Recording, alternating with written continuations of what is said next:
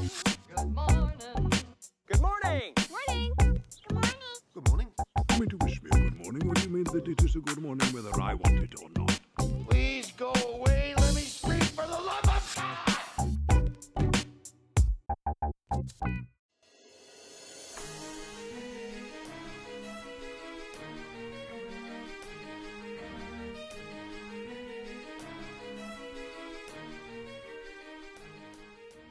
If we ever, find ourselves stranded in some kind of Arctic tundra, like as if it was just, down to you and me, I'd probably eat you. Yeah, I can see that. No, I mean, regardless of, that population of juicy seals over there, I'd probably still eat you. I'd be a lot easier to catch. Just to be clear, okay? Despite that glow of a nearby township over there, I'd still eat you. It totally look, I can't fight you on this. It totally makes sense. I'm talking, even if we were inside some kind of warm, cozy chalet that just happens to be located in Arctic tundra, refrigerators full, I'd still eat you. Are you gnawing on my leg right now? Is that what I feel under the table? You're lucky that the diabetes has taken hold and I can't feel anything below my waist. Oh, you might be forgiven for thinking that today's show is all about cannibalism movies, but you'd be wrong, because we're talking about survivalist films. Well, we will be shortly anyway. So let's dispense with the welcome and say hello to everybody. This is Good Movie Monday, the weekly podcast dedicated to nerdy cinematic ramblings. My name's Glenn Cochran, and I always make sure to carry a small supply of various seasonings and condiments, because you never know when you'll be stuck in a frozen tundra, forced to eat your delicious sidekick. And speaking of my delicious sidekick, sitting opposite me is Ben Helwig, whose generosity and perfectly rendered meat should go down nicely during those winter months. I routinely bathe myself in cayenne pepper just to give myself that extra little kick. Just for you, Glenn. Just for you. It's nice going in, but coming out, Coming it's another out. story. It's the ultimate revenge. Last week, we had Melissa Begg on the show for the first time, our newest member to the team. That was a lot of fun. I think that went pretty well. I think so. Yeah, talk about lifting our energy levels. We should have you here every week. I'm already feeling like falling asleep now because she's not here. Well, of course, for those of you who missed last week's show, then I highly recommend that you backtrack and give it a listen, because it was a lot of fun. And then, of course, there's our newer listeners who may have stumbled upon our show more recently. It's good to have all of you on board. To get the most out of what we do at Good Movie Monday, head to our social media platforms as well, because, the show may drop on a Monday, but it goes all the way to a Sunday. It's always there. That's right. So we have lots of bonus content that goes onto our Facebook and YouTube and Instagram platforms and stuff like that. And if you're lucky, Ben will sing for you. No? No. You've done it before. I gave my love a chicken. It had no bone. Ben Bone. Jesus. Anyway, one other thing I want to talk to you about real quickly before we jump into this. Do you have anything you'd like to sell on the show today, mate? Sell? Yeah, have you like maybe a big red chair or something? I keep seeing that pop up on my Facebook. I'm glad someone does, because I get 0 views and no one say. Like everything that I find myself doing now, I do it all for a father who is in his 70s and does not understand technology, just will dish out random demands of, sell this, sell it. He'll pick stuff up off the side of the road and then demand that we sell it, like it's worth money. You're like, okay, I'll sell. Nobody wants it. So if anybody listening is in the market for a big red chair, go to the contact it's a parlour page. chair. Yeah. It's very good condition. Just go to the contact us page at goodmoviemonday.com and we'll hook you up. We'll hook you up. It's going cheap. We have lots to get through today. I feel like I'm I can't think of his name. Harry Seacombe from Oliver. It's going cheap when he's trying to sell Oliver on the streets. Well, Only 7 guineas. do you come with the couch or do you just come on the couch? A little bit of column A, a little bit of column B. You could I don't think I'm overstepping the mark here when I say you could, if technology advanced and we got cloning machines like we have 3D photocopiers now, you could make yourself your very own Ben. And he has no rights under the law, so you could do anything you want to him. Probably grow up to be an upholsterer. Very possibly. And as we've already established, pretty tasty. And easy to catch. Doesn't take much. He won't put up much of a fight. I don't know how to bring it back to the theme of today's show, but I guess I could just say the occasion is survivalist films, movies about survival. And our special guest today, Ben, is John Keys, whose latest movie is The Survivalist, which recently got released here in Australia.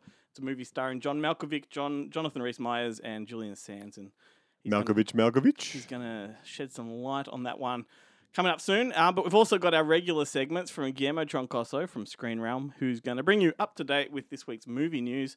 Then there's Chloe Ritchie from Movie Night with the Ritchie Girls podcast, who's going to be recommending one of her favourite survivalist movies. And Joe, Chad and James from the Bonehead Weekly podcast in America also have some recommendations. And then, of course, there's this guy, Jared Gunn, who's going to keep you up to date with what's been released on home entertainment this week. And this is a little segment for all those collectors and enthusiasts out there. Hey, this is Jarrett and welcome to PE Class. Now, it's another big week for home entertainment with a ton of tentpole titles hitting store shelves and the shelves of online retailers like Amazon, their warehouse shelves, and you can find them wedged between 2 pints of piss. As I heard that Jeff Bezos character, apart from flying to the moon and back, I heard he doesn't like giving his employees toilet breaks. What an asshole. Anyway, Warner's releasing The Matrix Resurrected on 4K Ultra HD, Blu-ray and DVD, and both the 4K and Blu-ray have 6 featurettes and they both feature Dolby Atmos. Admittedly, I have not seen this installment in the franchise, and that's because I got burnt pretty badly by seeing the last 2 theatrically. I mean, those sequels were absolute shit. Why would they make another one? Well, seemingly someone out there's enjoying it. Moving on to Universal Sony Pictures Home Entertainment, they're releasing Ridley Scott's House of Gucci on Blu-ray and DVD. Now, sadly, this one's not getting a 4K Ultra HD release, which is disappointing, as I saw this theatrically and I really dug it. And I don't mean that in an ironic, so bad it's good, trashy film way. I actually thought it was a pretty solid film with some top-notch performances, but maybe I'm alone in that. Anyway, this one's got 3 featurettes, and it's got DTS HD 7.1 audio on the Blu-ray. Sadly, no Atmos, despite having played theatrically in Atmos. Then also out from Universal Sony is Resident Evil Welcome to Raccoon City. This one's coming out on 4K Ultra HD, Blu-ray and DVD. This one's a reset of the franchise going back to the first 2 games, and it's helmed by Johan Roberts, who you'll know from The Strangers Pray at Night and 47 Meters Down. This one's got 3 featurettes. They run roughly 5 to 10 minutes each, and they're pretty much marketing fluff. It's got Dolby Atmos too, by the way, on the 4K Ultra HD. Then moving on to the last release, it's Coming to America. This is the Coming to America sequel that Paramount dropped to Amazon, and Amazon has an exclusive via their Prime service for a year. Well, it's finally coming out on home end. Sadly though, locally, it's only coming out on DVD. It's also coming out in a DVD double pack with the original, but there is no Blu-ray and no 4K, despite the first film being available in both of those formats. This one's got a director's commentary and 1 featurette. Anyway, that's it for me for this week, so until next time, stay physical. So survivalist films, Ben. This is a pretty broad genre. In fact, it's not really like exclusive to any particular genre. What immediately comes to your mind when someone mentions survivalist movies? Like, for example, me. Well, initially I did think, because I did watch The Survivalist. Yeah. And I thought it was going to be one of those kind of pseudo post-apocalyptic kind of movie searches. Like I was like, oh, what am I going to do? What am I going to talk about in this one? Like I don't. Yeah. You know, like some of them are good, some of them are bad. But how many times can you talk about The Day After Tomorrow? Like I mean, I can talk about it repeatedly, but I don't think anyone wants to listen to my opinions on the relationship between Jake Gyllenhaal and Emmy Rossum. Yep. Or and Tamlin Tomita. Like, who doesn't like a movie with Tamlin Tomita? Karate Kid 2, anyone? But then, like, when you said, no, it can be, just interpret it any way you like. Yep. Someone has to survive something. Yep. That's it. And I was like, well, in that case, well, maybe I'll do that movie about the first AIDS case in America. No, like some kind of medical drama. Article 99. I think most people's minds would go to stuff like Castaway and Revenant and things like that. My mind definitely goes to those wilderness movies. You know? Yeah, like I thought it was like Bushwhacked Yeah. or White River? Was it White River? Is that what it's called? What's the There's Whitewater Summer, Yeah, there's the Kevin Bacon one. There's I think Two Kevin Bacon Kevin ones. Bacon's in both of them. The River Wild. The River Wild, yeah. Yeah, totally. I don't know. I That mean, kind of thing? You've also you can interpret it anyway because you've also got like Gravity is a survivalist film. Sure. Open Water would be one. Yep. Predator. Yep. Leonard Part 6. Well, it's any of them. Well, Like, you could rename that Predator. any movie where somebody hunts someone else and they have to survive. Like, I was actually thinking, like, maybe I should do Judgment Night, or something like that. Like, as a great, or even like any zombie film. Yep. I did end up watching World War Z. I was like, I could talk about World War Z again. There's a zombie movie coming up in a bit. But suffice to say, the conversation can go in any sort of direction, and it will. But speaking of Leonard Part 6, Ben, like I only just realised the other day that the director, Paul Wieland, is a guy that both of us should hold in fairly high regard. Why is that, Glenn? Well, different reasons for both of us, but for me, he directed City Slickers 2, Right. and your reason would be he He directed... jerked off on my chair that I'm trying to sell. No. No, but for you, he directed Bernard's Genie. Oh. Right. I So know. he shakes his booty like he shakes his milk. He also directed Maid of Honor, but like I digress. Yeah. Maid of Honor. Oh, so lots of movies to focus on for today's show. But for those of you who keep up with what we do, we have a Letterboxd account that Ben likes to maintain and keep up to date. Sometimes. Keep up to date, Sometimes. don't you, mate? Sometimes I keep it up to date. To be honest, I'm more interested in my Letterboxd account than I am in the good. I wish I'd never suggested it. Even though we are narrowing down those lists each week and they're getting less and less films. Like, but sometimes, because I don't hear the segments, like you send me the list and I'm like, we didn't talk about that. Why is that on the list? Ben, number one fan of the show. Well, then I listen. Then I go back and listen to it. And I'm like, okay, That makes sense now. yeah. Well, Letterboxd / Good Movie Monday. I believe that is the way you can find it, or just go to Letterboxd and look us up. Yeah, that's how I do it every week when I have to put in Good Movie Monday into the search. All right, so let's get started on a recommendation of a survivalist movie. I'm going to let you take the lead on this first one. What have you got for Okay. people to track down? Well, look, I went back to one of my favorite films from my childhood, funnily enough, for this. Right. And it is a bit of a departure from the what I would have considered the survivalist genre, but it is. Yeah. And it's from 1957. It's called The Admirable Crichton.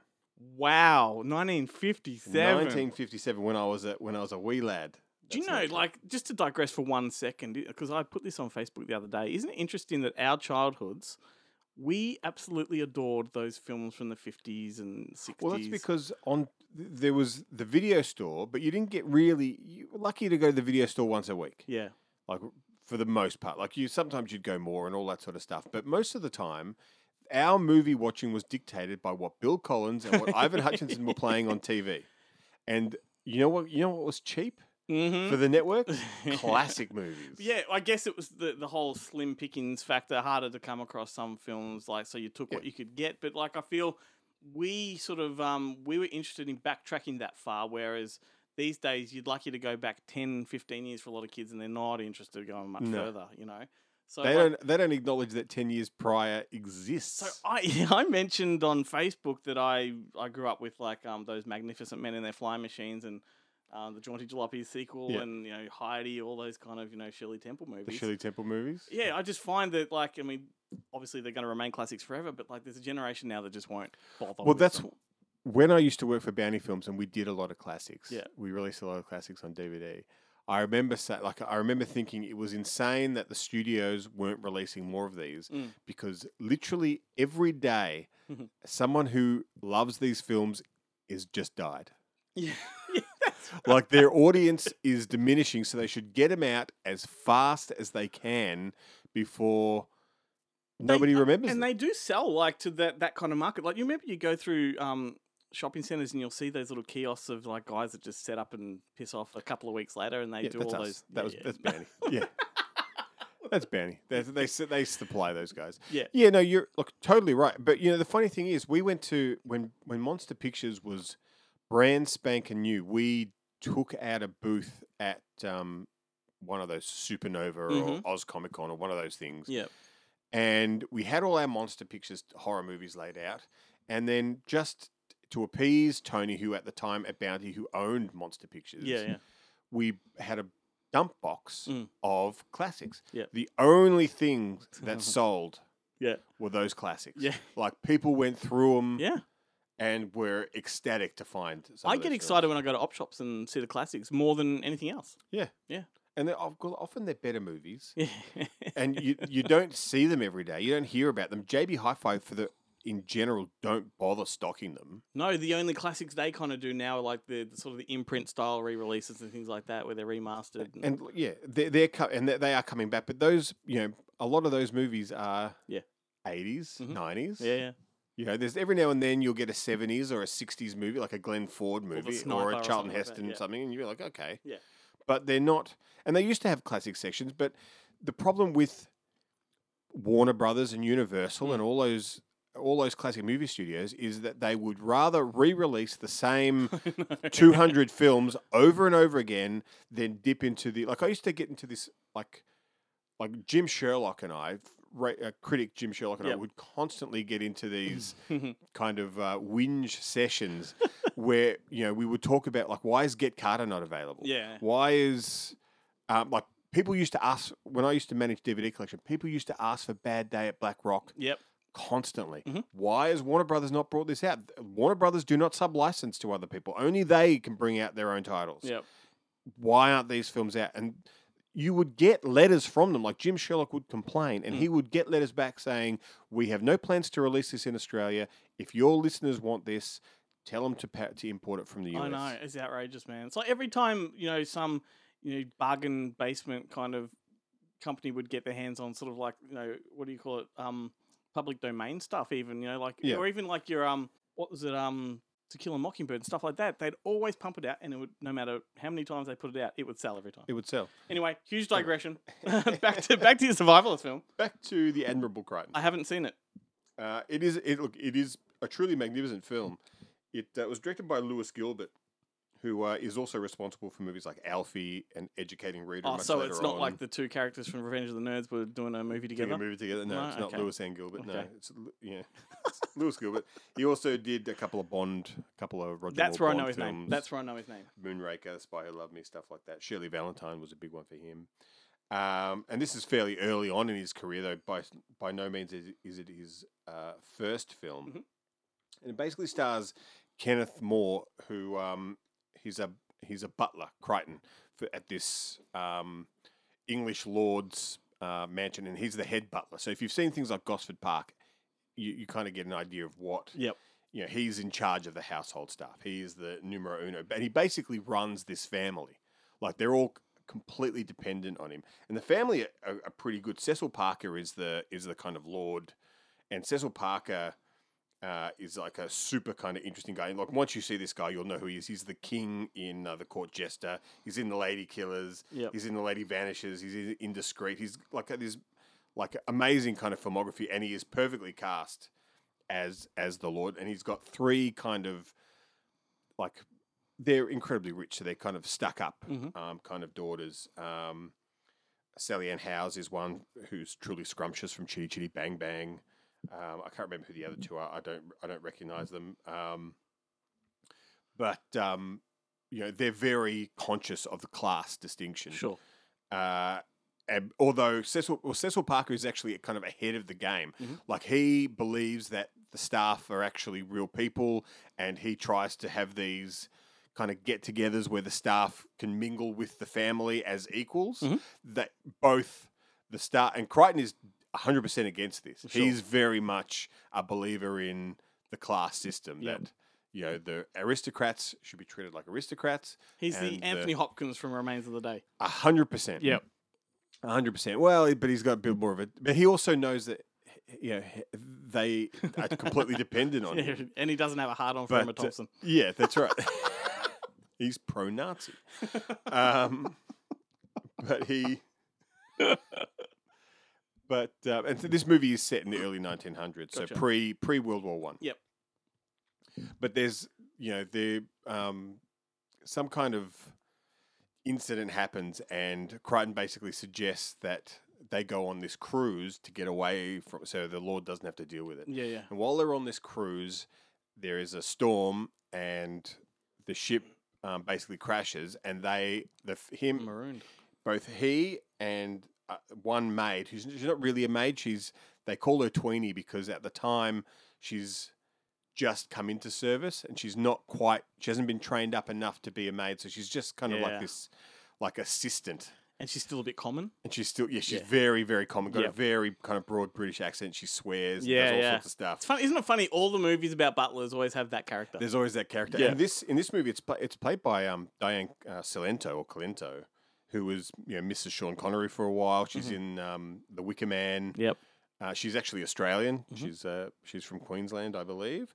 And she's the kind of maid. But her, Crichton, the Cecil Parker, and his three daughters, Sally Ann Howes and the other two, and two of their beaux. Yeah. They're two suitors who are kind of after them. They crash land and it becomes very clear, like after the first couple of days, and they realize they're not going to get rescued, Kenneth More basically decides, you know what, I'm not going to take this anymore. Yeah. If you don't work, if you don't do what I say, he becomes very clear that they cannot look after themselves. Yeah. To the point where like the ship crashes on some rocks, and the daughters demand that he go and get clothes for them rather than food and supplies and things they'll need to survive. And so he does it, and then they all go hungry that first night, and then they complain about it. And he's like, well, that's it. Enough's enough. Need to see this. It's great. And so he just goes off on his own, and then they all kind of come crawling back. And then it kind of cuts to 2 years later, and he's now the gov. He's the governor. Yeah. And he runs this island. Fucking sounds great. And then they kind of get rescued, and it's all about them kind of, then it becomes about them reintroducing themselves to Fucking modern society. spoiler alert. Well, I don't want to know that part. well, it's not. I'm still looking forward to it. Yeah, it's not really like it's not a surprise. Yeah, sure.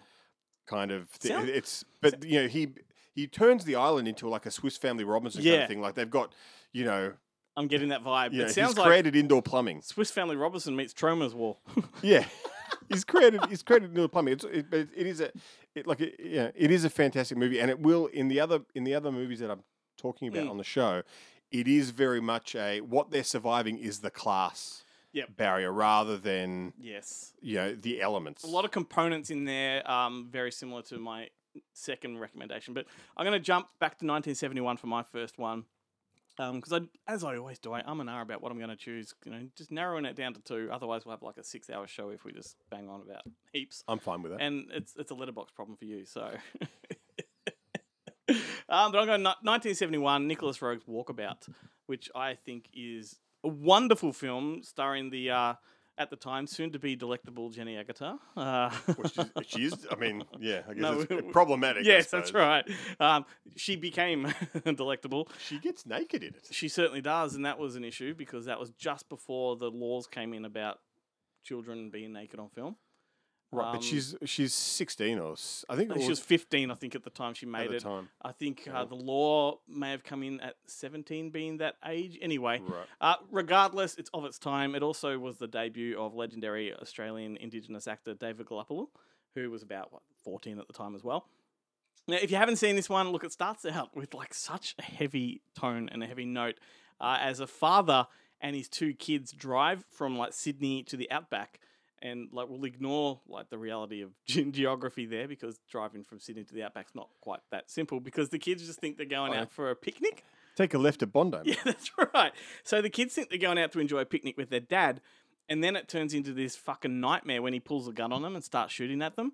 And like the kids narrowly escape his his rage, and the dad ends up killing himself in the car. So these kids whose dad tries to kill him, then they watch him kill himself. And it's fucking horrendous. And when these kids find themselves lost in the Australian outback. There's no hope of survival for them. But then this Indigenous kid comes along, David Gluppel, who's on Walkabout, which, you know, in Indigenous cultures is how you become a man, is you go off by yourself when you survive. And he kind of helps them navigate their way, you know, to safety. It's a fantastic story, kind of two cultures working together. And I just think this film's got a lot of spirit. Like, it's just, you know, and I think, as I've said before, a lot of Australian films, the good ones, there's lots of good ones, but when a foreign filmmaker comes in to make these films from a sort of an outside perspective, I kind of feel they have a bit more power. And this, interestingly, on that note, got directed the same year as Wake in Fright, which was directed by a Canadian. So you got Nicholas Roeg doing this. He's a British filmmaker. And then, Ted Kotcheff doing Wake in Fright. But yeah, Walkabout, like, you've seen it? No, I haven't. Oh, it's No, I've never seen it.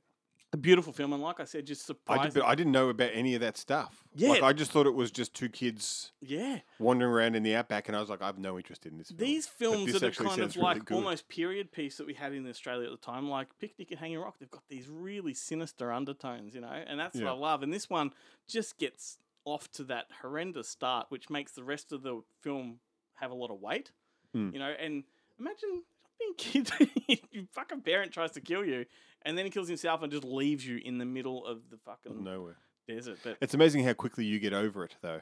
Like, all of these things once that are... survivalism kicks in, Yeah. Like, I mean, that's one of those things, you know, like, I remember thinking when I had a kidney stone, the last time I had a kidney stone, like, usually I'm quite body conscious. Yeah. And, you know, like, I've got a lot of kind of insecurities that, you know, have followed me my entire life. Yep.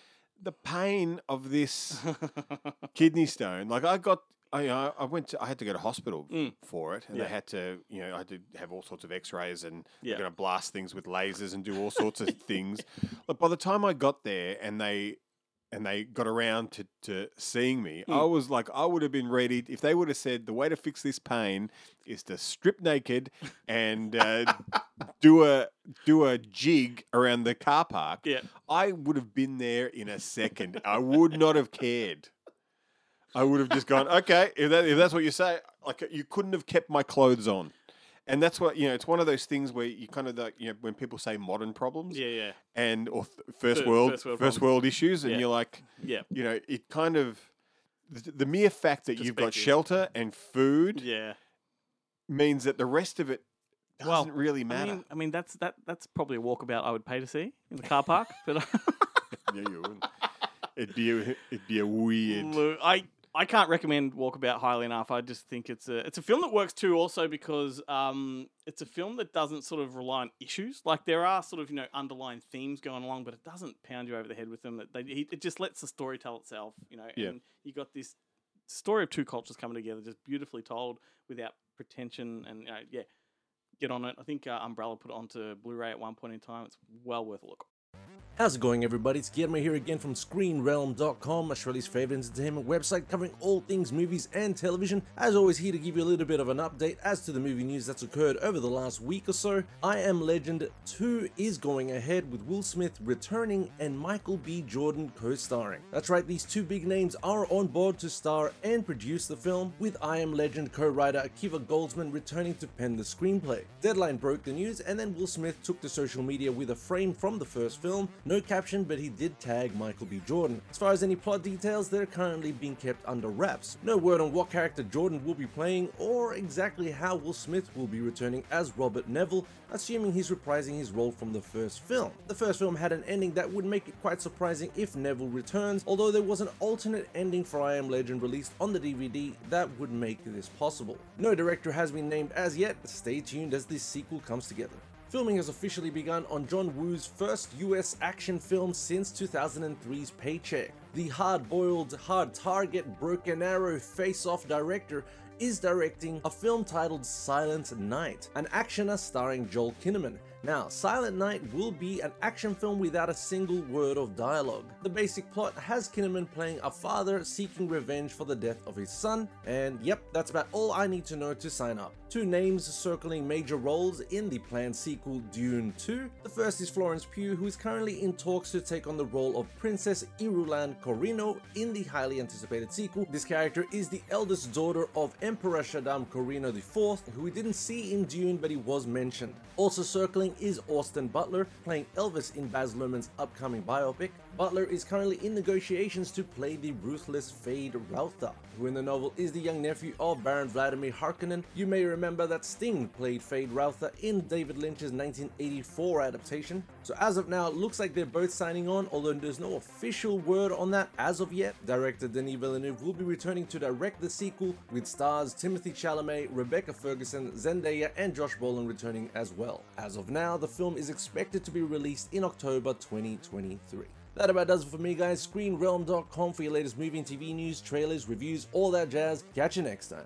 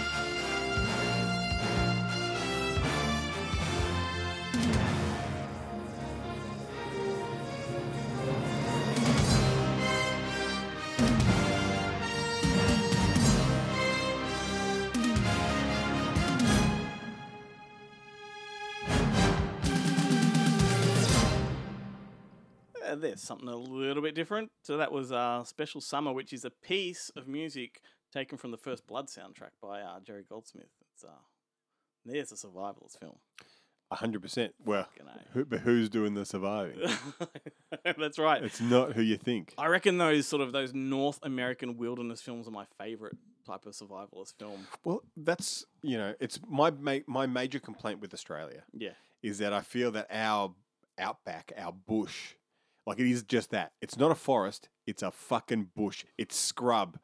It's incredibly, I find it incredibly ugly. I think Whereas- our wilderness would be harder to survive in. Oh, 100%. Like, Yeah. I mean, per capita, we've got more things that will kill you than any other But country. also just less resources to tap into. And less, like it takes a lot more than just a basic understanding of drink water. Yeah. Kill this thing to eat it. Like We you don't know what to kill to eat. We don't and have raging rivers that we can actually dip our fucking hands into and drink from. and drink from. Like even things like stupid looking animals like the platypus have poison fucking hooks.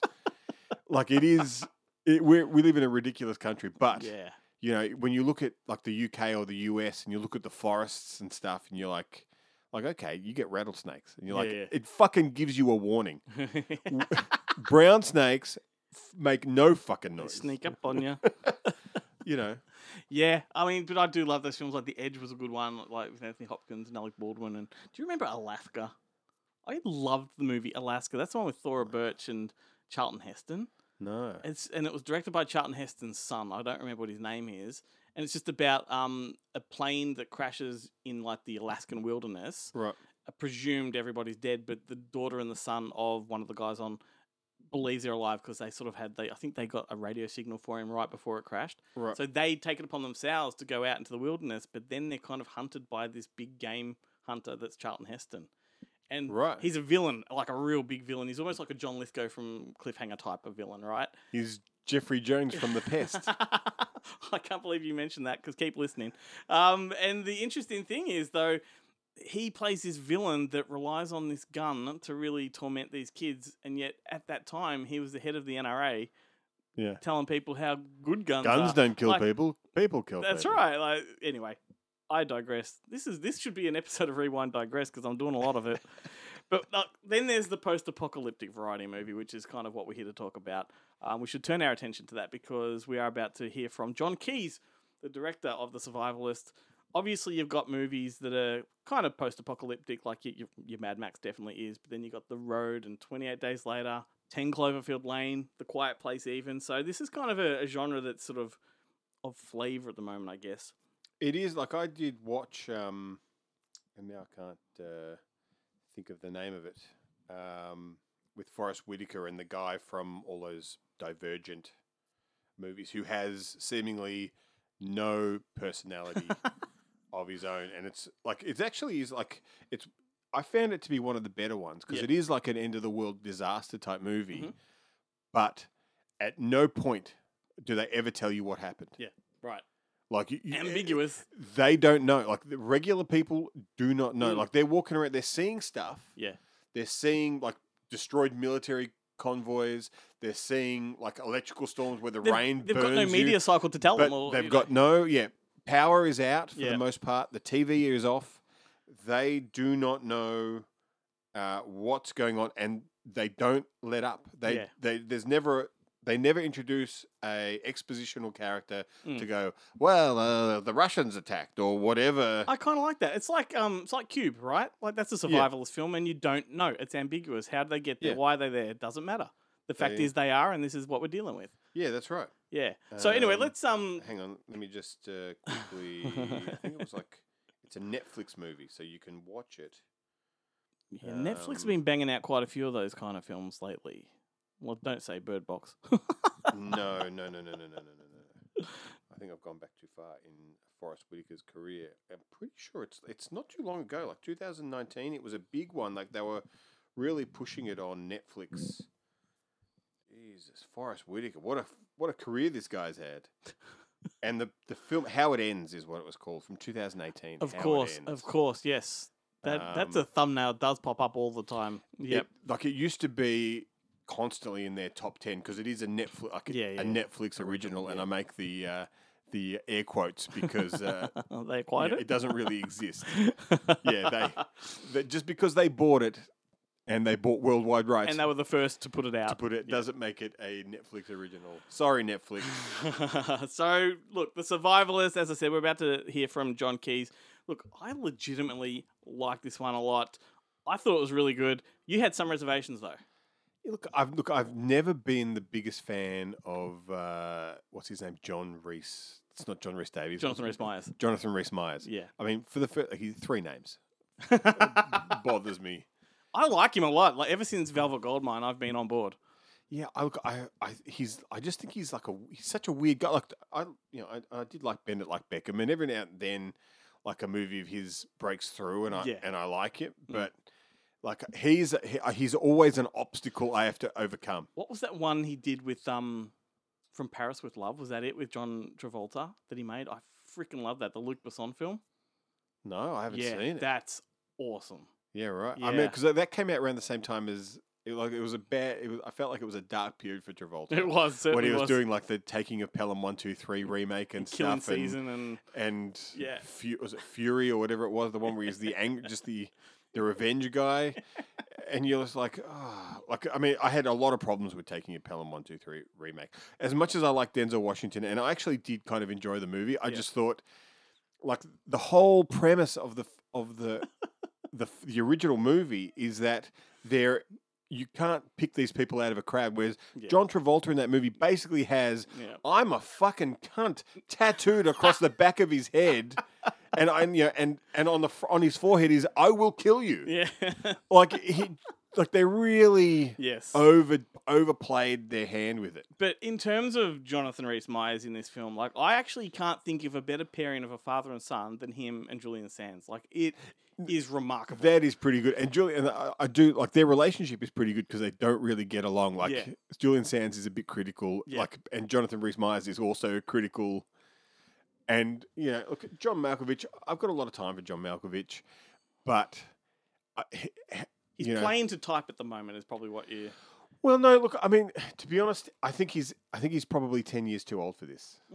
Like, it's completely understandable why he's cast. He's a big name, but do I take a man in his 60s he's not in peak physical condition. And I mean, he's the dominant personality leader of this kind of cult. To the contrary, though, like I actually bought into his character perfectly. Like I think he sort of has that air of superiority to him. Like he kind of is the wise leader. But we're going to let John Keyes talk about that in a minute and why he was cast and all that kind of stuff. But this guy, John Keyes, he's almost prolific in what he puts out. He's got almost prolific. Oh, Well, I mean, he is prolific. It depends on like your point of view of the type of movies he puts out. Right. He's directed 13 movies. 2 of them. I would say that makes him prolific. Yeah, absolutely. 2 more in the works, but he's Prophylactic. He's prolific. He's produced 40 films, and Jesus one of Christ. which was Becky with Kevin Oh, James. really? Which that was there's a survivalist film. Yeah. Those poor bastards. Man, that has that moment with the eyeball, fucking incredible. Anyway, he also produced the King Cobra film with James Franco and Christian Slater, which came out fairly recently. What was the other one he did? remember that Crypto with Kurt Russell, Rogue Hostage also with John Malkovich. But anyway, this is one of the nicest guys I've spoken to in a long time. So let's have a listen to that conversation, and we'll come back afterwards. For those survivors who are still with us, make sure your guns are clean and find a way to protect yourselves. You can A, give us the girl, or B, we will kill you and take the girl anyway. It's going to be a long night. The girl is my destiny. Your destiny is going to get you killed.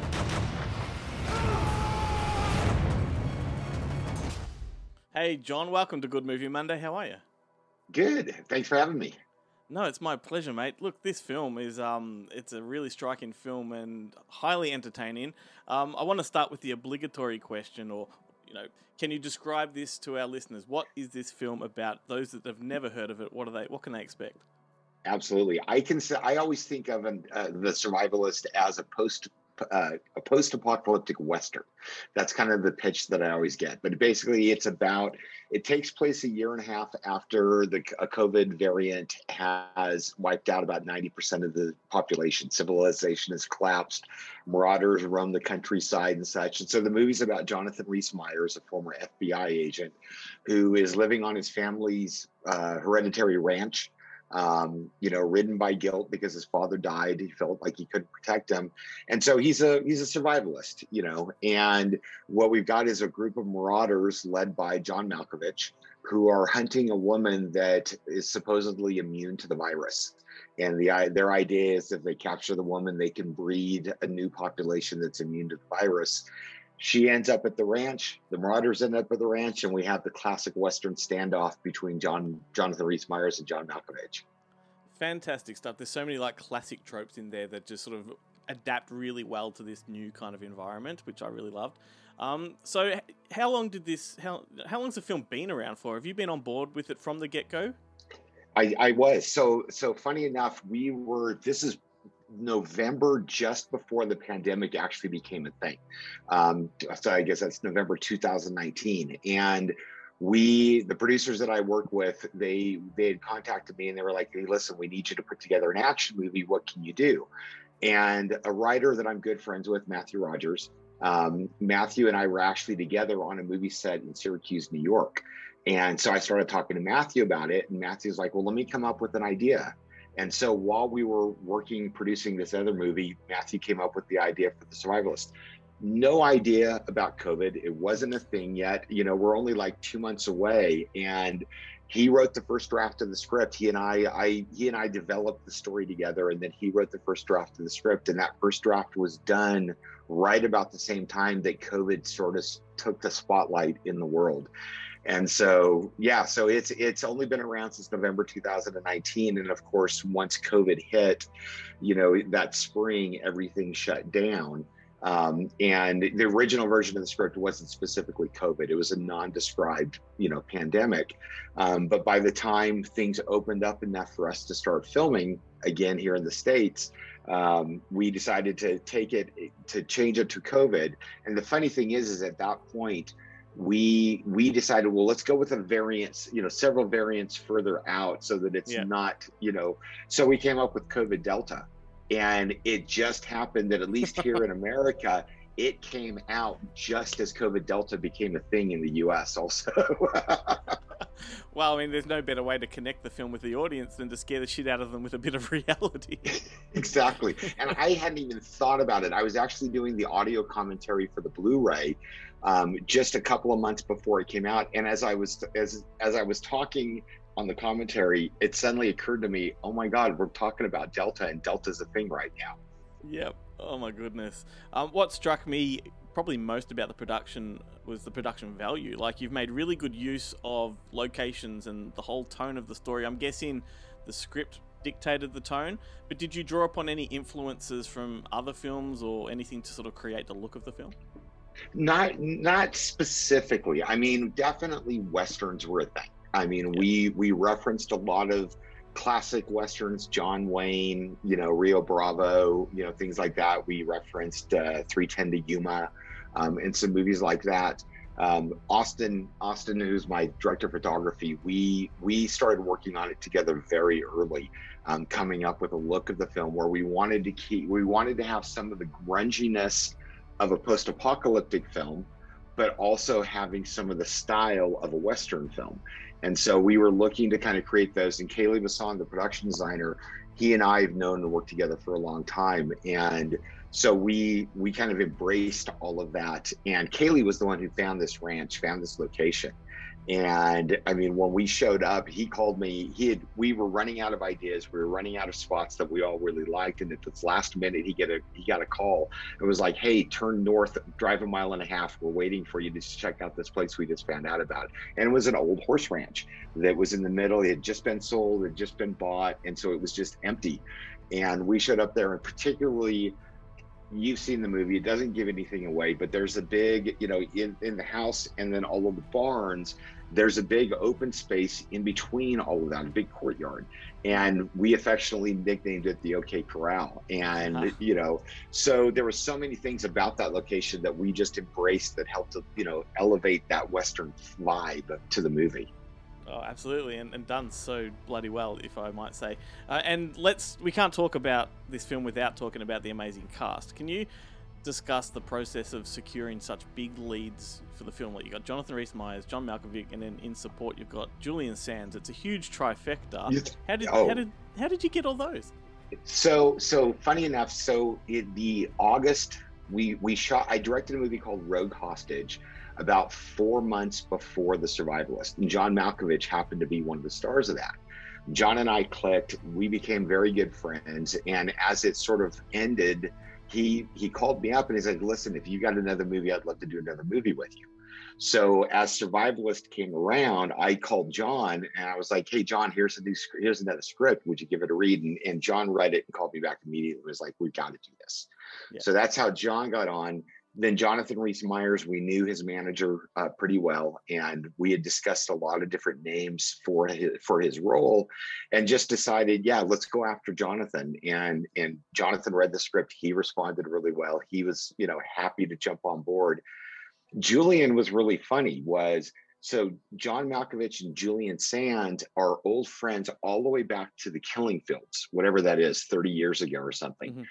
And John called me up one day and was like, "Hey, have you cast, Ben's father yet? Jonathan's father?" And I said, "No." And he's like, "Listen, I talked to Julian. Julian would love to work with you. I just spoke so highly of you, and Julian would love the role." So we ran it by the producers, and the producers thought it was a great idea. The funny thing is, as we found out, so Julian had starred, I think it was in a Michael Winterbottom movie many years ago. And Jonathan Rhys-Meyers had been hired to play the younger self of Julian Sands. And so, because they looked so much alike, so playing them as father and son was perfect, but they never actually met on that movie set. So, whatever it was, 15 years later, they both showed up on set for The Survivalist, and got to do it. And then we got Lori Petty also to do the voice of the radio operator, which I wanted a very distinctive voice for the radio operator since we never see her. I had her in my head, didn't think we could get her, but her agent is a friend. And so I rattled off these other names, knowing that it was a client. It was like, anybody like this? And he's like, "Well, what about Lori Petty?" And I'm like, "Oh." Yeah. And so we got Lori. Lori was amazing. She did such a great job just doing that voice throughout the movie.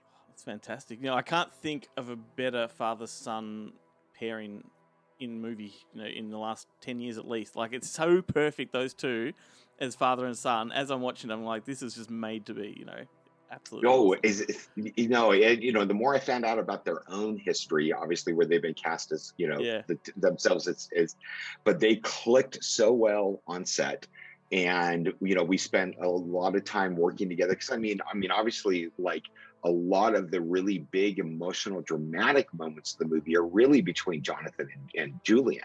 And the two of them just embraced it and just nailed it. I mean, I still watch, with the edit and everything, I think I've seen the movie like 300 times, but I still watch their scenes together and I get completely enthralled by their performances and what they're doing as father and son. Absolutely. And, we have these preconceived notions of certain actors in our heads, and I've always thought that John Malkovich would be one of those sort of difficult or, hard people to work with. But you make it sound like it was a piece of cake. Oh, John Malkovich is one of the most enjoyable actors I've ever worked with. He is truly a distinguished gentleman. And obviously, he's a legend. He's a pro. And so as a director, you want to get out of his way. You want to let him bring everything to the table that is John. And because John and I already had a shorthand from the previous movie, it made the Survivalist an even more enjoyable experience working together because we had that shorthand and I knew what he was going to expect. He knew what he was going to get from me. And so we mesh really well. We've become really good friends, and he's just so gracious and giving to the cast and to the crew, and he's a joy to be around with. And I even produced another movie since then that John is in also. Oh, awesome. What's that one called? That one's called White Elephant. Awesome. I'll look out for that one. Yeah, it comes out in a couple of months, I think. Brilliant. What I loved about his character in this film is there's a lot of ambiguity there because he's the villain, but he's not a villain. Like his motive is good, and yet it shows what happens to men when you've got a good intention, but and there's a bigger game at play. Absolutely, he really had that ambiguous sort of nature down pat. Well, that's one of the things thank you for saying that, because that's one of the things that John and I spent a lot of time talking about, because even when Matthew was writing the script, there's the old adage that a bad guy never knows that they're a bad guy. And so we never wanted the mustache twirling villain out of that role. And, it's interesting to us because there's even the dynamic. So Jenna Lee Green from Sabrina the Teenage Witch, she plays Marley, the counterpart with John Malkovich. And we even kind of structured the idea that John is a fanatic, but Marley's a zealot. And so the two of them got to play that dynamic as well. And it really makes John not a villain. He really believes what he believes, and he believes he's doing a greater service for the world, of what's going to happen. It just happens that you're trying to kidnap a woman and breed her. That's not a good thing. There's so much in this film for people to sort of get stuck into. It's fantastic. But if I can take you right back for a moment, I'd like to sort of know a little bit about your story. You've literally made dozens of films. You've been working in the industry for over 20 years. Is filmmaking all you've known? Is this, have you lived and breathed it since you were a kid? No, it's funny is I grew up wanting to be a writer, and not even specifically screenwriter. I thought novelist or something like that, but I wanted to be a writer my whole life. And I even eventually became an entertainment journalist. So I was 28, 29. I wrote a screenplay thinking that I would sell it, and never had any intentions of being a director, being a producer, or anything like that. And a friend of mine said, you should just go make this movie yourself. And I was like, oh, that's an interesting idea. Sure, why not? And it was called American Nightmare. And it came out. It was a big hit. But I absolutely fell in love with filmmaking. Absolutely fell in love. So it's, for the last, I guess it's been 22 years now, I live and breathe movies, writing, directing, producing. But no, I never intended to be a filmmaker. It came, late in life, so to speak. That's gives hope to those of us that are entertainment writers who write script at the same time. Yeah, no, absolutely. And I tell everybody, I speak at, I get invited to speak at conventions and universities and stuff like that. And I tell everybody, you never know what your next dream might be, but if you've got a dream right now, embrace it, grab it, never let it go. And, follow the course of, follow your whim, whatever makes you happy. Amazing. Great advice. And look, it's been really amazing chatting with you. The film is fantastic. Everyone should get out and watch it. And it is available on DVD and video on demand, thanks to Eagle Entertainment here in Australia. We've got copies to give away, so keep your eyes on our website. And John, it's been such a pleasure, mate. Thank you for the chat. No, you're welcome. I enjoyed it. Thanks a lot, Glenn.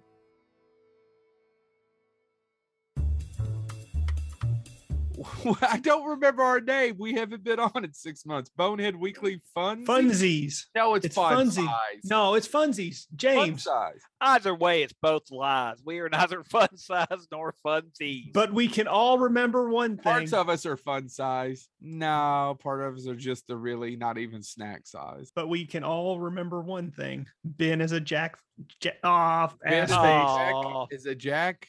Is it Sorry, Jack? Ben. I had a She's good one. got the Jack. Yeah, Ben's got the Jack. AC/DC. Aren't they from down under? I came from a land down under. Oh, you did? No, we're not that down under. There's more than one down under. Well, we're talking about I'm a mole person. We're talking, speaking of mole people, we're talking about the survivalist films. And if you all like survivalist films as much as we do, I don't know. How was that a transition? I feel like mole people survive shit.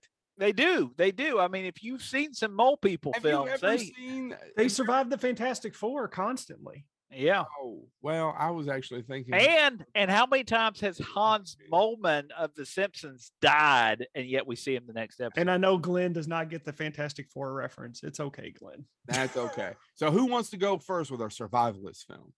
Yeah, you want me to? Go. I will. Somebody go. Okay, I will. I'm going to talk about the best survivalist film that stars Lance Henriksen, written and directed by Don Coscarelli, and I am talking about Survival Quest. Yeah, if you want a survival film that a lot of people don't remember, check out. No one remembers, and it has the cast of aliens in it.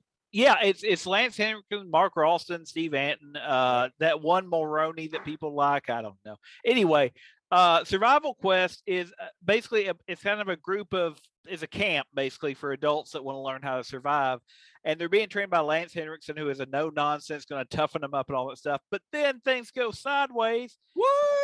When there's a paramilitary team that is sadistic and bad and evil, and they decide they're going to target these wannabe survivalists, and that's the film. Yeah. But if you like Don Coscarelli or Lance Henriksen, and I like them both, it's a movie by Don Coscarelli. A lot of people don't talk about it 13 times. My turn. 1986, the movie was made, did not get released in the United States, though, until 1989. I'm going to talk about my favorite Joe Carnahan film until Chad tries to steal it. I didn't know. The Gray with Liam Neeson. That's a good one. Is about a man who's ready to blow his brains out, he's a sniper for wolves on the Alaskan or up in the coldness pipeline while the people work, and the plane crashes and they have to survive, and he's the spoiler alert, he's the last survivor, and he's suicide. It's actually one of my favorite movies. Does he rise up to the challenge of his rivals? It's one of my favorite films. If you've never seen The Gray, we can't be. No, I guess we could be friends. We just can't be friends if you don't like it. All right. Well, when they end with me, I always got to end up on a high note. So we saw two really top-notch survival films. So I have to end on an even higher top-notch survival Cheech and Chong made a survival film? You're close. John Leguizamo's The Pest. I feel like we just talked about this the other day. We did just talk about this the other day, which is why it came right to my head. I am an unapologetic fan of John Leguizamo in The Pest, directed by Paul Miller. Man, I cannot talk tonight. It is about which different from any other night. No, you can talk sometimes goodly. Yeah. It's about a con man who lives in Miami. And he's conned into going to this island by sadly, the man who we can no longer talk about, Jeffrey Jones. I think we can still talk about him. I just wouldn't allow him to babysit your children. Yeah, that's true. But he goes to this island, and Jeffrey Jones is a Nazi who is hunting him on this island to kill him. And John Leguizamo has to do all these different impersonations to hide from him. Some of them not very would not be done today. They were okay for the early 90s, needless to say. Right. But yeah, if you haven't seen it, it's kind of fallen into the obscure. John Leguizamo, in all seriousness, John Leguizamo is one of my favorite actors. I love anything that he's in. And this was one of those ones where he got to take the reins and just be completely insane, which is one of the reasons I really love it. So The Pest. I want to welcome back Ben. Gentle Ben. Yeah, I'm sorry I'd screwed up that slam on you by not calling you an ass face. I don't know where Jack came from. Been Bonehead Weekly. Fun side. Good Movie Monday is made possible with the support of people like Viewlorium. Viewlorium is a streaming platform for rare and obscure movies, and it's absolutely free. They also have a catalogue full of kids' flicks, classic movies, foreign cinema, and more. Visit viewlorium.com today to see what it's all about. And before that, we had the Boneheads. Thank you, guys. I tell you what, I didn't see The Pest coming. No, I completely. To tell you the truth, and I have a soft spot for The Pest. Yeah, same. What is The Pest but hard target? Well, I was going to say it's the most dangerous game. Yeah. Like that's 100% what it is. Yeah. But I watched it in the video store. Like I put it on in the morning when I knew that I was going to have 0 to very few customers, and I could just watch it. And all I remember is the opening credits, like him in the shower. Yeah, and I remember thinking it was great. Yeah. And then I watched it again. It's pretty racist. And yeah, but it's the thing is, if you're a minority, you can do it. You can be racist. If his little Chinese character was pretty funny. But I couldn't tell the difference between his Chinese and his Jewish. No, like that's true. It's true. His wasn't very. But I know. I mean, I think for me that was like I didn't realize. I thought that was the movie that kind of introduced the world to John Leguizamo. No. But no, like he'd already been around for a while. He'd already done Spawn at that point, I think. Yeah, I think he'd done Executive Decision. Yeah, that's right. I mean, he's not a lead in any of those movies. Because I do recall in Spawn reading about The Pest, and people like the write-ups at the time were like, he finally gets his own movie, that type of thing. That guy you always see in the background or whatever. But also awesome choice from Joe with The Grey. Yes, which look, to be honest, you sent me the list of the movies that had been chosen already because I usually don't pick my movie until Friday morning. Yeah, and I don't want these things to clash, so so you sent me the list of what other people have talked about, and I was like, I've been looking for an excuse to watch The Grey. Yeah, because for some reason it's the gap in my Liam Neeson gotcha filmography. So I watched it. It's pretty fucking awesome. And it is pretty fucking great. And it's got Frank Grillo, who is fast becoming one of my favorite actors. Yes. And his character is the one that has the best kind of arc across the film because he starts off as a real piece of shit. Yeah. And then he kind of comes good while still maintaining the truth of his character. Yeah. It's really good. Like I didn't even, and because of the beard and the snow and stuff, I didn't recognize Dermot Mulroney. he had a beard in Young Guns. Yeah, like it's not that I have never seen him in a beard. I just couldn't. Didn't because it's so dark. The movie is quite dark. Tell you what, it's scary too. It totally like the wolves are totally. And I remember reading years ago that the wolves are CGI. Yeah. Like which, totally understandable. Like there's no way you'd want to do any of that stuff. But it's well done. But it is like my only problem with it is that the wolves are just a little too smart at some point. Like the fact that they jump off when they jump over the cliff onto the tree, the wolves are behind them. One guy falls, lands on the ground. The wolves are there. How they didn't jump off the fucking cliff? A new pack, my friend. Yeah. And and you find out as you find out what happens at the end of the film, you kind of understand what's happening because it does sound like at any given time, like I guess there's that part where they're running from the plane to try and get to the trees to find cover. Yeah, and then there's like it's like a pincer movement where there's wolves coming in from both sides, and there seems like there's 10 wolves.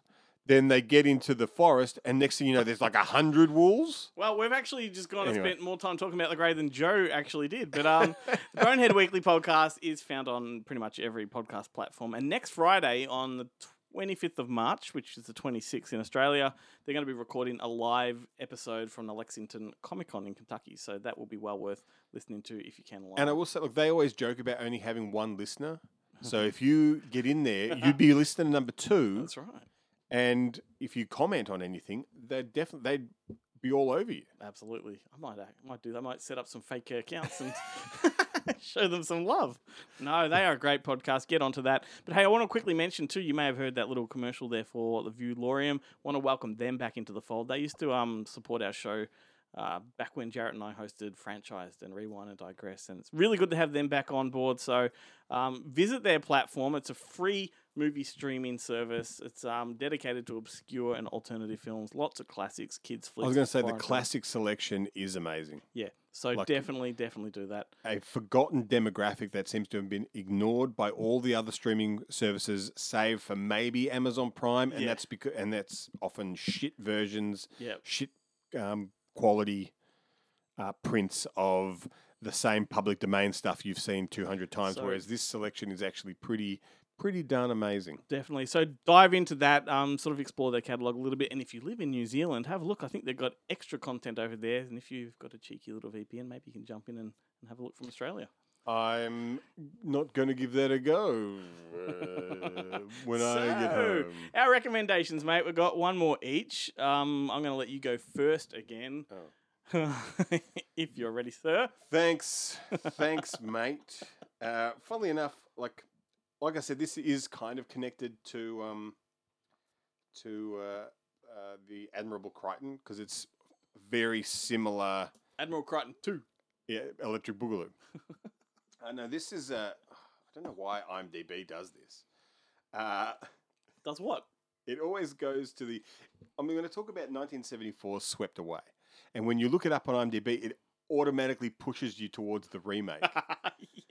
And I'd want to talk about the remake as well, but the remake is, I mean, it's not good. Last week on Up Late, Chloe and I talked about the Madonna sex book, so you could tie that in.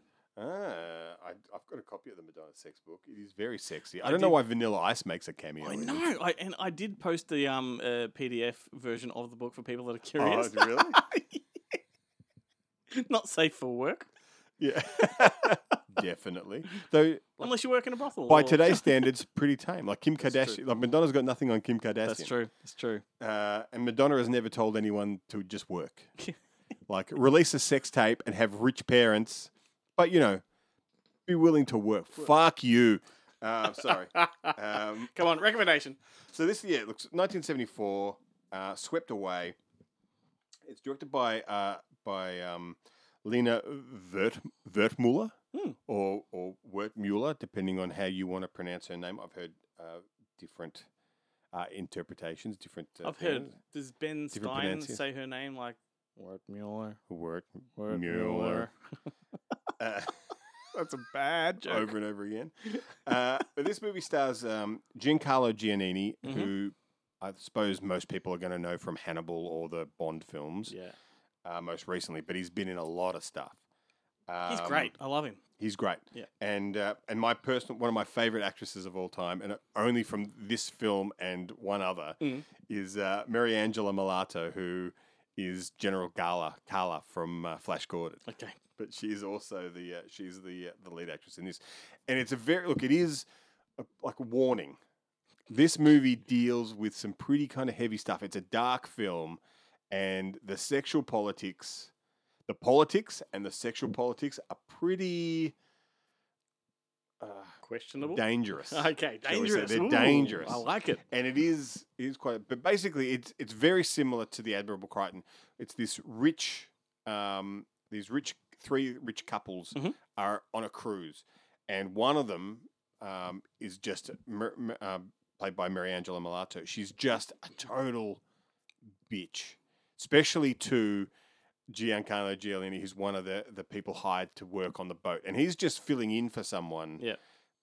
And they, everyone else on the boat, they're getting paid really well, but this is in the 70s in Italy, and he's a communist, and they're clearly capitalists or fascists. Yeah. And so he has problems with them right from the start. Sure. And he is and that is one of the kind of things I think a lot of people kind of miss when they watch this film and get offended by it. Yeah. Is that he's just as big a piece of shit as she is. Like they're Yeah, both yeah. horrible Sure. people. But she picks on him for everything, and to a degree, she's not wrong. Like he does serve them shit food because he can't be fucked making it properly. Yep. He does he wears dirty t-shirts because he has poor personal hygiene. He looks like one of the fabulous furry freak brothers. Well- Like he's just got this kind of round lion's mane of hair. I love that. But he's so he's problematic as well, and that she constantly calls him out on stuff, and he just gets angrier and angrier. Well, also the perception of a character like his is different whether you're in like America per se, Australia, or over there. Like the whole perception of communist is different. Is different, yeah. And the Communist Party were a legitimate party in the 70s in Yeah. Italy. Like it is definitely, they love that shit. They love that. Whereas stuff in over America, there. you get blacklisted. Yeah, that's right. You know, They were not. Mm. Yeah. You weren't crucified for being a communist. You Yeah. weren't blacklisted. Yeah. They weren't terrified of communism because they actually understand what communism was, not the Americans who just think, oh, it's Russia. Yeah, That's what that's communism right. is. Like, no, it's an ideology. Yes. But all that aside, but then, the movie goes on. She demands, like, she wakes up one morning and everyone else on the boat has gone off to explore these caves. Yep. And they haven't bothered to wake her up because she's also a bit of a bitch to them. Yep. So then she demands that Giancarlo take her. And he's like, oh, look, I don't think it's a good idea. It's getting late. There may be a storm coming, but she ignores him and insists. And they go off, and of course, there's a storm, things happen, and they end up stranded on this desert island. Yep. And that's where it starts to get really dark because he almost immediately decides he's not going to take her shit anymore, Yep. and he's going to turn the tables on her. And does he belt her? He repeatedly beats the shit out of her. Jesus. Like it is pretty kind of hardcore. Yep.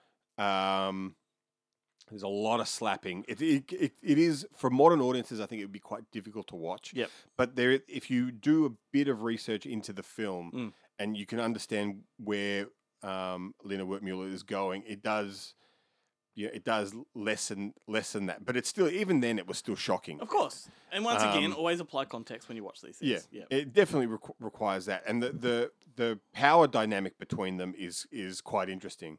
But I think Des Mangan introduced this movie to me on SBS. Back in the day, it is definitely worth watching. It was remade in 2002 by Guy Ritchie for his then wife Madonna. And the guy who plays the Giancarlo Giannini part is actually his son, his real life son. Yes, weird. The problem is, and look, it changes style. Like after the opening credits, it's a weird. It's got some movie weird to the original. Well, it is and it isn't. Like it's pretty, like beat wise, it's pretty spot on. Yep. But it leaves things in. It doesn't. It's got a doesn't lighter touch. It does have a lighter touch, but not really. Like he still does. He smacks Madonna around quite a bit on that island. But she's probably 10 years too old for the role, to really be kind of taken seriously, and she's not really good enough. She's not like Mariangela. She hasn't got Mariangela Malato is like a phenomenal actress, and the original it's almost like a screwball comedy. It's just a really like black screwball comedy, whereas this one they actually sympathize with him a lot more because she is horrible and he, to a degree, is not. And it's not so much a battle of the genders; it's a battle of the classes. And Well, they both definitely are. Yeah. It just because they are different sexes, and there's a kind of like love-hate and the thin line between love and hate kind of relationship going on. They both have similar endings. Mate. It is a very, although they actually tame it down. Yeah. They make him a lot more sympathetic in the Guy Ritchie movie than he is in the Wertmuller version. They're both, I would say, they're both worth watching. Like you could watch them back to back. Yep. Bruce Greenwood is the husband. Is the husband in the thing. Jenny Triplehorn is one of the rich friends. Elizabeth Banks makes a very early appearance as you recommended the remake, or I do reckon it is the remake is acknowledged as one of the worst films ever made. Very harshly judged, and it is. I mean, look, it's an odd choice for Guy Ritchie. Yeah. It's not that they've chosen a bad film to remake, but I think they've kind of ignored a lot of the historical context, or they've tried to. Either maybe they're not aware of the kind of historical context and the political context that the original film is. So when they've remade it with none of that in place, it's actually just He becomes quite he offensive. Just wanted to work in Holiday. Yeah, and it's like the scenery, the soundtrack, the cinematography. It's all great. You know, everything is good. It's just like, well, Madonna ain't no Mariangela Mulatto. I have got a recommendation with beautiful scenery. This is a 1986 film that mesmerized me as a kid. I can't remember how many times I watched this one. Is this Buttwoman 3, Return to the Butt? Close. It does star Helen Mirren. Oh, Hussy. It's Hussy. It's Peter Weir's The Mosquito Coast. With Harrison Ford. Yes, Harrison I've never Ford. seen this movie either. Helen Mirren, Martha Plimpton's in there, but River Phoenix is also in there. This is a remarkable film in my mind. The story is about a husband and a father who's just fed up with the state. And they're different people. Two different people. The husband and the father are two different He's characters. a man who happens to be the husband. And a father. And the father. But he's a bit of a neurotic, and he's really is an inventor, and he's And when does Robert De Niro come into it? he's fed up with the way society is in decline. The consumerism has taken over. And So he's Michael Douglas in Falling Down. dude, let me get on with it. And he packs up his family and he moves them to a piece of land that he's purchased in the middle of the Central American jungles. And it's on the Mosquito Coast.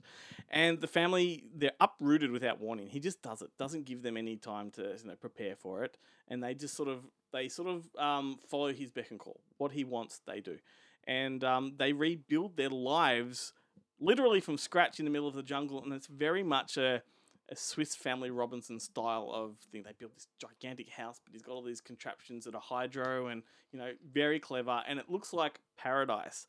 But then it kind of gets really dark because Harrison Ford's character becomes so overwhelmingly out of his depth in this environment that psychosis begins to take over, and he becomes paranoid even more, and the reality of what he's done to his family sinks in, but he sort of reacts against that in a more negative way. Not only the harsh jungle environment, but he's dealing with gangs and cartels, and that all comes into it because he's in their territory and stuff like that. And it becomes so sinister that it's almost like an Apocalypse Now spiral. Right. Which he was in. Yeah, that's right. Just stunning. I think it's Peter Weir's best film by a mile. And, the interesting part of me, there's a new TV series of The Mosquito Coast. Really? Right? Yeah, with Justin Theroux playing the character. Yeah, right. It's on Apple. I'm 4 episodes in, and it is a masterpiece unto itself. However, they've turned it much more into a Breaking Bad kind of show because I'm 4 episodes in, and we're not at the jungle yet, right? So right. Is it called Mosquito Coast? It is, but here's the interesting thing, is that I only realised because of this show that the original novel, which Peter Weir's film is pretty much verbatim story-wise, was written by Paul Theroux, who's Justin Theroux's uncle. And Louis Theroux's father. Yeah. Right? But Paul Theroux produced this TV series, and as far as TV shows go, it's one of the best I've seen in a long time, but it does not resemble the original story one iota. Right. So instead of being like, he's still an inventor that's neurotic and paranoid and fed up with America, but instead of picking up and leaving because of that, he's actually on the run. So they're forced to leave America, right? So the government are after them, and you don't know why. It's ambiguous. Like Harrison Ford's The Fugitive. Yes. he is like, he's on the America's Most Wanted list, and anyway. Because he's built his own perpetual motion machine. The whole concept is that you don't quite know what he's done wrong, and his family doesn't either, except for his wife, who's played by Melissa George. The kids don't know, but Melissa George. She's so good in this. Like, it is. If you like Breaking Bad, you'll enjoy season 1 because it's like Breaking Bad, and then presumably season 2 when that comes, which is very soon, it's going to be the whole we're on the Mosquito Coast, right? Rebuilding our lives. But anyway, I've sort of rambled on that one. But yeah, the Mosquito Coast with Harrison Ford, Peter Weir film, Helen Mirren. It is awesome, and this is the movie that got River Phoenix the role in Indiana Jones. Because Harrison Ford said, hey, there's this kid I just made a movie with. He's incredible. And Spielberg put him in as young Indy. Yeah, right. Yeah. So there you go. Yeah. Hello and happy Monday, friends. I'm Chloe from Movie Night with the Richie Girls, and I do need to start off today by saying a quick I am so sorry about my losery stuff up last week. What an absolute blonde moment I had, and I am really very sorry.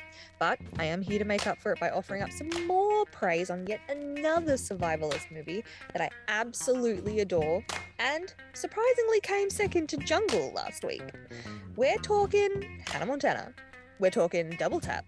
We're talking Infected Hamburgers, and we're talking Bill fucking Murray.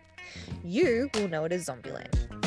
Starring Jesse Eisenberg, Emma Stone, Woody Harrelson, and Abigail Breslin, this 2009 dystopian survival flick gives off all the good old naughty vibes. Thick eyeliner and thick fringes is where it's at, and I am here for it. This film is really what kicked into gear my love for zombie movies, and really made me start coming around to Woody Harrelson and just how brilliant and diverse he is. Now I can just hear all the OG zombie horror fans absolutely hating my guts that these are the movies I choose to revere, but honestly, the humour tied in with a hint of horror and survivalism is just something that I personally can get behind. Apart from the fact that I'm absolutely convinced we will all live through a zombie apocalypse, okay, live might be, not the most appropriate word, but this movie does provide us with such a great set of rules to live by when the time does come. My favourite rule? Enjoy the little things. But the most practical to survive by is Double Tap. Make sure that thing is dead. I wasn't a super fan of the second installment, but I'm sure that comes at no surprise. As much as I love Luke Wilson, I did kind of find his character annoying, which I guess was the point. But what I will say though is give me a ditzy blonde in a dangerous setting and I am smiling. So Zoe Dutch, you nailed it. All in all, I am a definite fan of Zombieland, and it is rare that I can crap on this long about something that I don't love. So give it a watch or give it a rewatch, and I want to hear the rule that you'd live by when the zombocalypse rains upon us. This has been my brain-eating opinion, and I'm sticking to it. Bye, friends. So Ben, what for the uninitiated, who might be listening that don't know what a video hoarder is? What's a video hoarder? It's someone with poor financial management skills who spends all of their money on trying to relive their dodgy childhood by filling their houses, their basements, their storage units, and any other nook and cranny in the house with videotapes that may or may not play. Because half the time, like if that video hoarder is anything like me, they buy the tape, maybe 10 years before they put that tape on. It may not work. How do refunds work? Well, yeah. Thank you, eBay. Well, with that in mind, you've got your hands, mixed in a pretty cool web series called Video Hoarders. But I don't want to hear about it from you. The real driving force behind that is Rob Taylor, who just so happens to be here with us right now. Hey, Rob, how are you, mate? Good, very good. Thank you. How are you? Yeah, doing good, man. Thanks for joining us. Series 3, dude. This is awesome stuff. For people that are listening that don't know about it, can you give a really brief kind of run through on the backstory of what the show is and what inspired it? Well, I mean, the simple answer is it's a show about VHS. It's a documentary series. We've done this will be our third season series coming up, and basically I just go to people's houses and document their VHS collections. So you're obviously passionate about the VHS. Do you prefer that format over any other? Look, I wouldn't say I prefer it. Let's not go crazy, Glenn. So what is it about it, though? What is it that drives this passion to go, traipsing the globe looking at VHS? Well, I mean, look, I've always been a massive movie lover and was never very well off. So when VHS became cheap, I just extended my collection.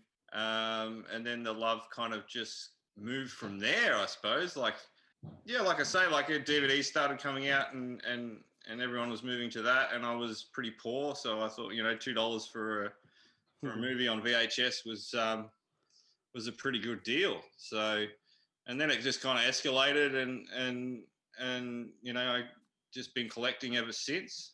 And I just thought it'd be a great idea for a documentary series, particularly for Australian collectors, because we're pretty passionate about our tapes. They're a lot different to anywhere else in the world, and in my opinion, they're the best in the world.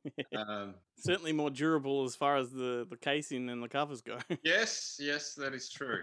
That is true. So Series 3 kicks off, I think, later this week on March 18th, if I'm not mistaken.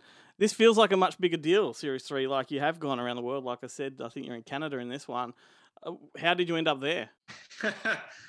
Well, funnily enough, when I released Series 1, I got a message from a guy on Instagram who said how much he loved the show. And I thought, I got chatting to him and thought, that's really cool. And I checked out his profile and realised he's the drummer for the band Green Jelly, which was funnily enough, that was actually my first ever VHS that I bought, was a Green Jelly tape, when I was like, 12 or something. And that just blew my mind. And we became really good friends for a couple of years. And we always talked about getting him on the show. And I just thought, screw it, I'm going to go over there. And I hooked up a few other collectors while I was there and just kind of ran with it. Yeah, cool. And that's featured on, episode 1, is it, I think? It's Yeah. a pretty awesome episode, man. Like, I was also a fan of Green Jelly back in the day. I should still be, but I kind of fell off the wagon. But you've kind of put me back on it. But how fucking awesome to go, ravaging the basement of someone that you idolize, man. Yeah, it was pretty surreal, that's for sure. Probably more surreal the fact that he's a fan of yours. Yeah, exactly. Like it's quite bizarre, but it's fucking awesome. It was really cool. Like he didn't know I was coming. I got in touch with his wife online, and we sort of organised a surprise meeting with him, which was really cool. That's something I'll never forget. Yeah, we're really good friends, and that's how Series 3 came about. Cool. So it definitely has a different kind of flavour to the first 2 seasons, which is pretty cool. You touched upon it earlier. What the biggest differences between the culture of VHS collecting in Canada versus Australia? Did you find that there was a difference, in attitudes, I guess, and stuff like that? Probably the difference is Canadians, North America in general, they collect their tapes for the films. I'd say more in Australia, we collect the tapes for the aesthetic of the actual physical tape. Me, for example, I collect some of the shittest movies you'll ever see in your life. Basically, mostly because the artwork's cool, Yeah. Whereas over there, they've got some cool tapes. Don't get me wrong, but most of them are kind of generic, kind of cardboard boxes, and they're just not as aesthetically pleasing as they are. My days when I was over in Canada, the video stores back when it was still VHS, the display cases on the shelf were still the cardboard ones, but they had specially cut styrofoam that went inside them to have them display on the shelf. There was a whole industry of styrofoam makers for the VHS. Supporting the VHS community. Yeah. Do you find did they have clamshells over there? They've got some, the Disney tapes were in... That's right, yeah. The Disney ones were in clams, but for the most part, they were the cardboard boxes. They're very... they're producing tapes on such a massive scale. Yeah. Their budget, definitely comes into it. So they were the ones who kind of pioneered the cheaper cases. I think, because clams here, clams in the UK, clams in Europe, as far as I know. America's the only place that had those cardboard cases, which a lot of collectors here hate. Yeah, I don't mind them too much, but I can understand it because when you take your tape off the shelf, the tape slips out and falls on the floor. Yeah. It's a ridiculous design. or it's too tight. or you can't get it out without damaging the case. Oh shit! And for anyone listening that doesn't know, a clamshell is a soft plastic case. Yeah, a big box in the American terms, the big box. They do have clamshells there. But it's not like the old roadshow ones and stuff like that. We had the big fat ones. We had the huge ones, but they also in America they had bigger cardboard boxes that came with flip covers. Yeah, the MGM did a whole line, but a lot of the porn and stuff they came in these big boxes that look amazing, and you open them up, Yeah. and they're like they've got like it's like a square cutout base, so the artwork goes all the way around, and it's like this amazing package. Yeah. And you're like, those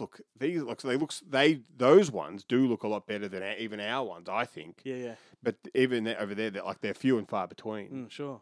Well, I guess for people wondering what the hell we're talking about, there's going to be those that know exactly what we're talking about, but for the others, they're going to have to tune in. So, Series 3, I said, drops on the 18th. Where is that dropping? Is that on... It'll be on the Monster Fest website. Will be where you get your first look, but they'll also be on YouTube and there'll be links through the Monster Fest and Video Hoarders social media pages. Amazing. So everyone should hit them up. But Rob, thanks so much for crashing our little show here, mate. We really appreciate your time. We're about to wrap things up, but we're going to play the trailer for Series 3 for people to have a listen to, and there's going to be a bit of a green jelly surprise at the end of the show. So, dude, thanks so much for checking in. You're very welcome. Thanks for having me.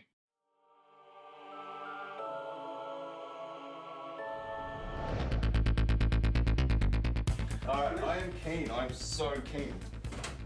Should I go first? I'll go first. Holy shit! It goes all the way around there. Fuck, man. Everything in this basement brings me back to my childhood. So where are you finding these, man? I mean, these are some seriously obscure stuff. You kind of find one and it leads into another. And so it's like contacting people that were in the movies and things. All right, so you go straight to the source. Wow. Everything here was on my list, and then I got it. So just like you just added to it. Yeah, just keep adding to it. How many tapes do you think you have in here? I have like 5,500 tapes. Oh, dude, I love this film. Shockstock started just as a small event. We did a VHS tape swap and a couple guests, and then people showed up, and the community kind of found themselves. You know what I mean? And relationships started, and since then we've just been getting stronger. I ended up being found after the fire was put out. Whoa. So I ended up in a coma for 14 days. What are some of the ones that made it out of the... Definitely my Twilight Zones. Kurt Russell is just the man, really. He's so sexy. Get inside me, Kurt Russell.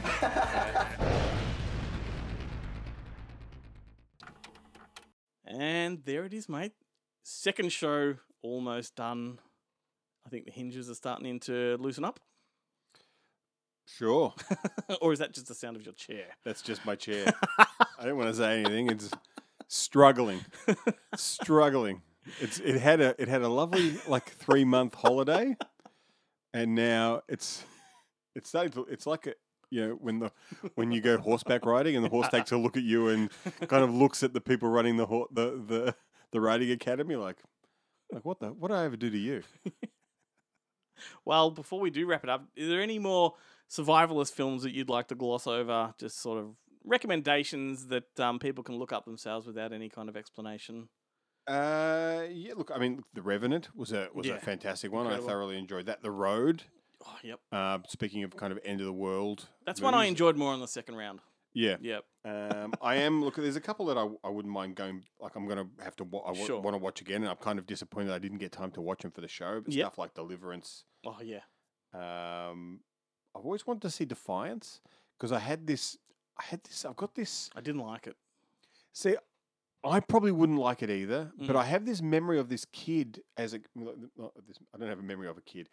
As a kid, watching this cartoon, this animated thing about these people on the run from the Nazis. Oh, that's Micah Jolie. It's Belle and Sebastian. About the white dog that No, in the Pyrenees that takes the No. Okay. No, I'm familiar with Belle and Sebastian. No, I remember the cartoon more. Well, that's what I mean. The cartoon on ABC. My No. favorite cartoon of all time. Yeah, right. No. This is all I remember is the kids escape, and their kind of parents send them out into the woods to kind of run from the Nazis. Yeah. And the parents kind of get, I think they build this kind of, he builds a kind of a pit, or he digs a pit, and they cover it with leaves and stuff like that. And the kids and the dad are kind of living there hiding from the Nazis. Yep. And then one day the dad goes off to get food and doesn't come back. Yes. And then the kids kind of have to survive. That's all I can really remember. I know the one you're talking about because it's kind of very similar in vein to Belle and Sebastian because that's a similar kind of story where his parents are... I can't remember the cartoon. I remember the French movie with Jackie Cairo. Yeah. But that's guiding Yeah. guiding Jews across the Pyrenees. Yeah. And but when they get there, it's like a Nazi base kind of thing. It's Anyway, like I said, we're glossing over these. Yeah, it's going fast, but that's why I want to watch Defiance, because when I saw the trailer for Defiance and they're talking about it, and it's all about the Jewish resistance and stuff, and I thought this looks like parts of it look really similar to this cartoon. Yeah, but I'd sure. love to. If anyone out there knows this cartoon I'm talking about, Please. I would fucking love to see it. In the comment section, wherever you found this podcast, just drop us the answer. Yeah. I would want to recommend Riddle of the Stinson, which I talk about at every opportunity. It's a movie that got lost and is only now actually available on YouTube. And every time you say it, I think of Riddle of the Sands. It's the one with Jack Thompson and Richard Roxburgh, directed by Chris Noonan, who was from the George Miller company. Was it Kennedy Miller? And the original print was destroyed in a flood, so the only way you can get it is an old TV broadcast version that's on YouTube. On YouTube. Beautiful Right. film. Touching the Void's a good one, that documentary. And The Bear, that's like a survivalist film from an animal's perspective. It's all about a bear cub that's on its own to fend for itself. I like the ones where the bears like backcountry and where the bears are attacking people. BJ and the bear. It's always Bart the Bear. Yeah, it's always Bart. Like the most overworked actor in Hollywood. Yeah. I think he's in Alaska. The movie Alaska, that is. Who else are they going to get? Yeah. All right. Well, I think we're about done, mate. I want to back up and just thank a few people. John Keys, particularly, genuinely one of the nicest guys I've interviewed. So he is welcome back on the show at any time, and he actually wants to. So there's something. He should just join us on the desk one day. Oh, that'd be good. Don't forget, The Survivals is out on DVD, so grab a copy. Thanks also to through Eagle Entertainment. They are through Eagle Entertainment. Thanks also to Rob Taylor for popping in on this episode. Don't forget, Video Hoarders Series 3 kicks off on the 18th. And a massive shout out to Viewlorium again, the alternative movie platform. Streaming platform, that is. Go and check them out. Quick whip around to the team. Thanks to Jarrett, Guillermo, Chloe, Joe, Chad, and James, and all of you who listen. Thank you. Muchly appreciated. Don't forget to catch us on Facebook, Instagram, YouTube, all of that stuff. And my interview with John Keys is going to be on YouTube tomorrow night, so you can check that out as well. Actually, check it out on Facebook. Preferred platform. Why don't you listen to the podcast? Either way, if you want to see us, if you want to see him, if you want to see him react to my genius line of questioning. Razor like wit. And of course, Ben, thanks to you, mate. Tasty episode. Very. Not much of you left. I've been enjoying that throughout the show. Too much fish in this episode. A lot of movies where people survive by eating fish. I prefer Benjamins. Yeah. Bring on the Benjamins. And as a final plug for Video Hoarders, here's a song by Green Jelly. It's called Misadventures of Shitman. It's a great song. It's from their album, The Serial Killer Soundtrack. It's a great album too. That was like a staple back in my teen years. Have a good week, everyone. We'll catch you next week when we're going to talk about some really obscure film franchises. Join us for that. Ciao.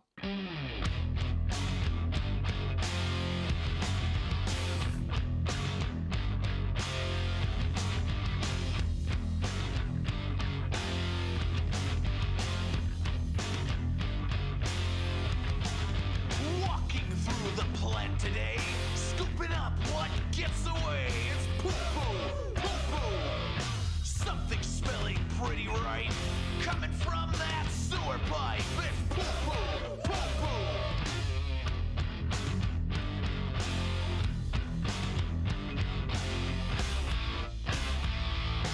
You know everybody knows they can smell it with their nose. It's poo-poo, poo-poo. I've got poo-poo on my shoe. I've got poo-poo on my shoe. It's poo-poo, poo-poo. But first, you got to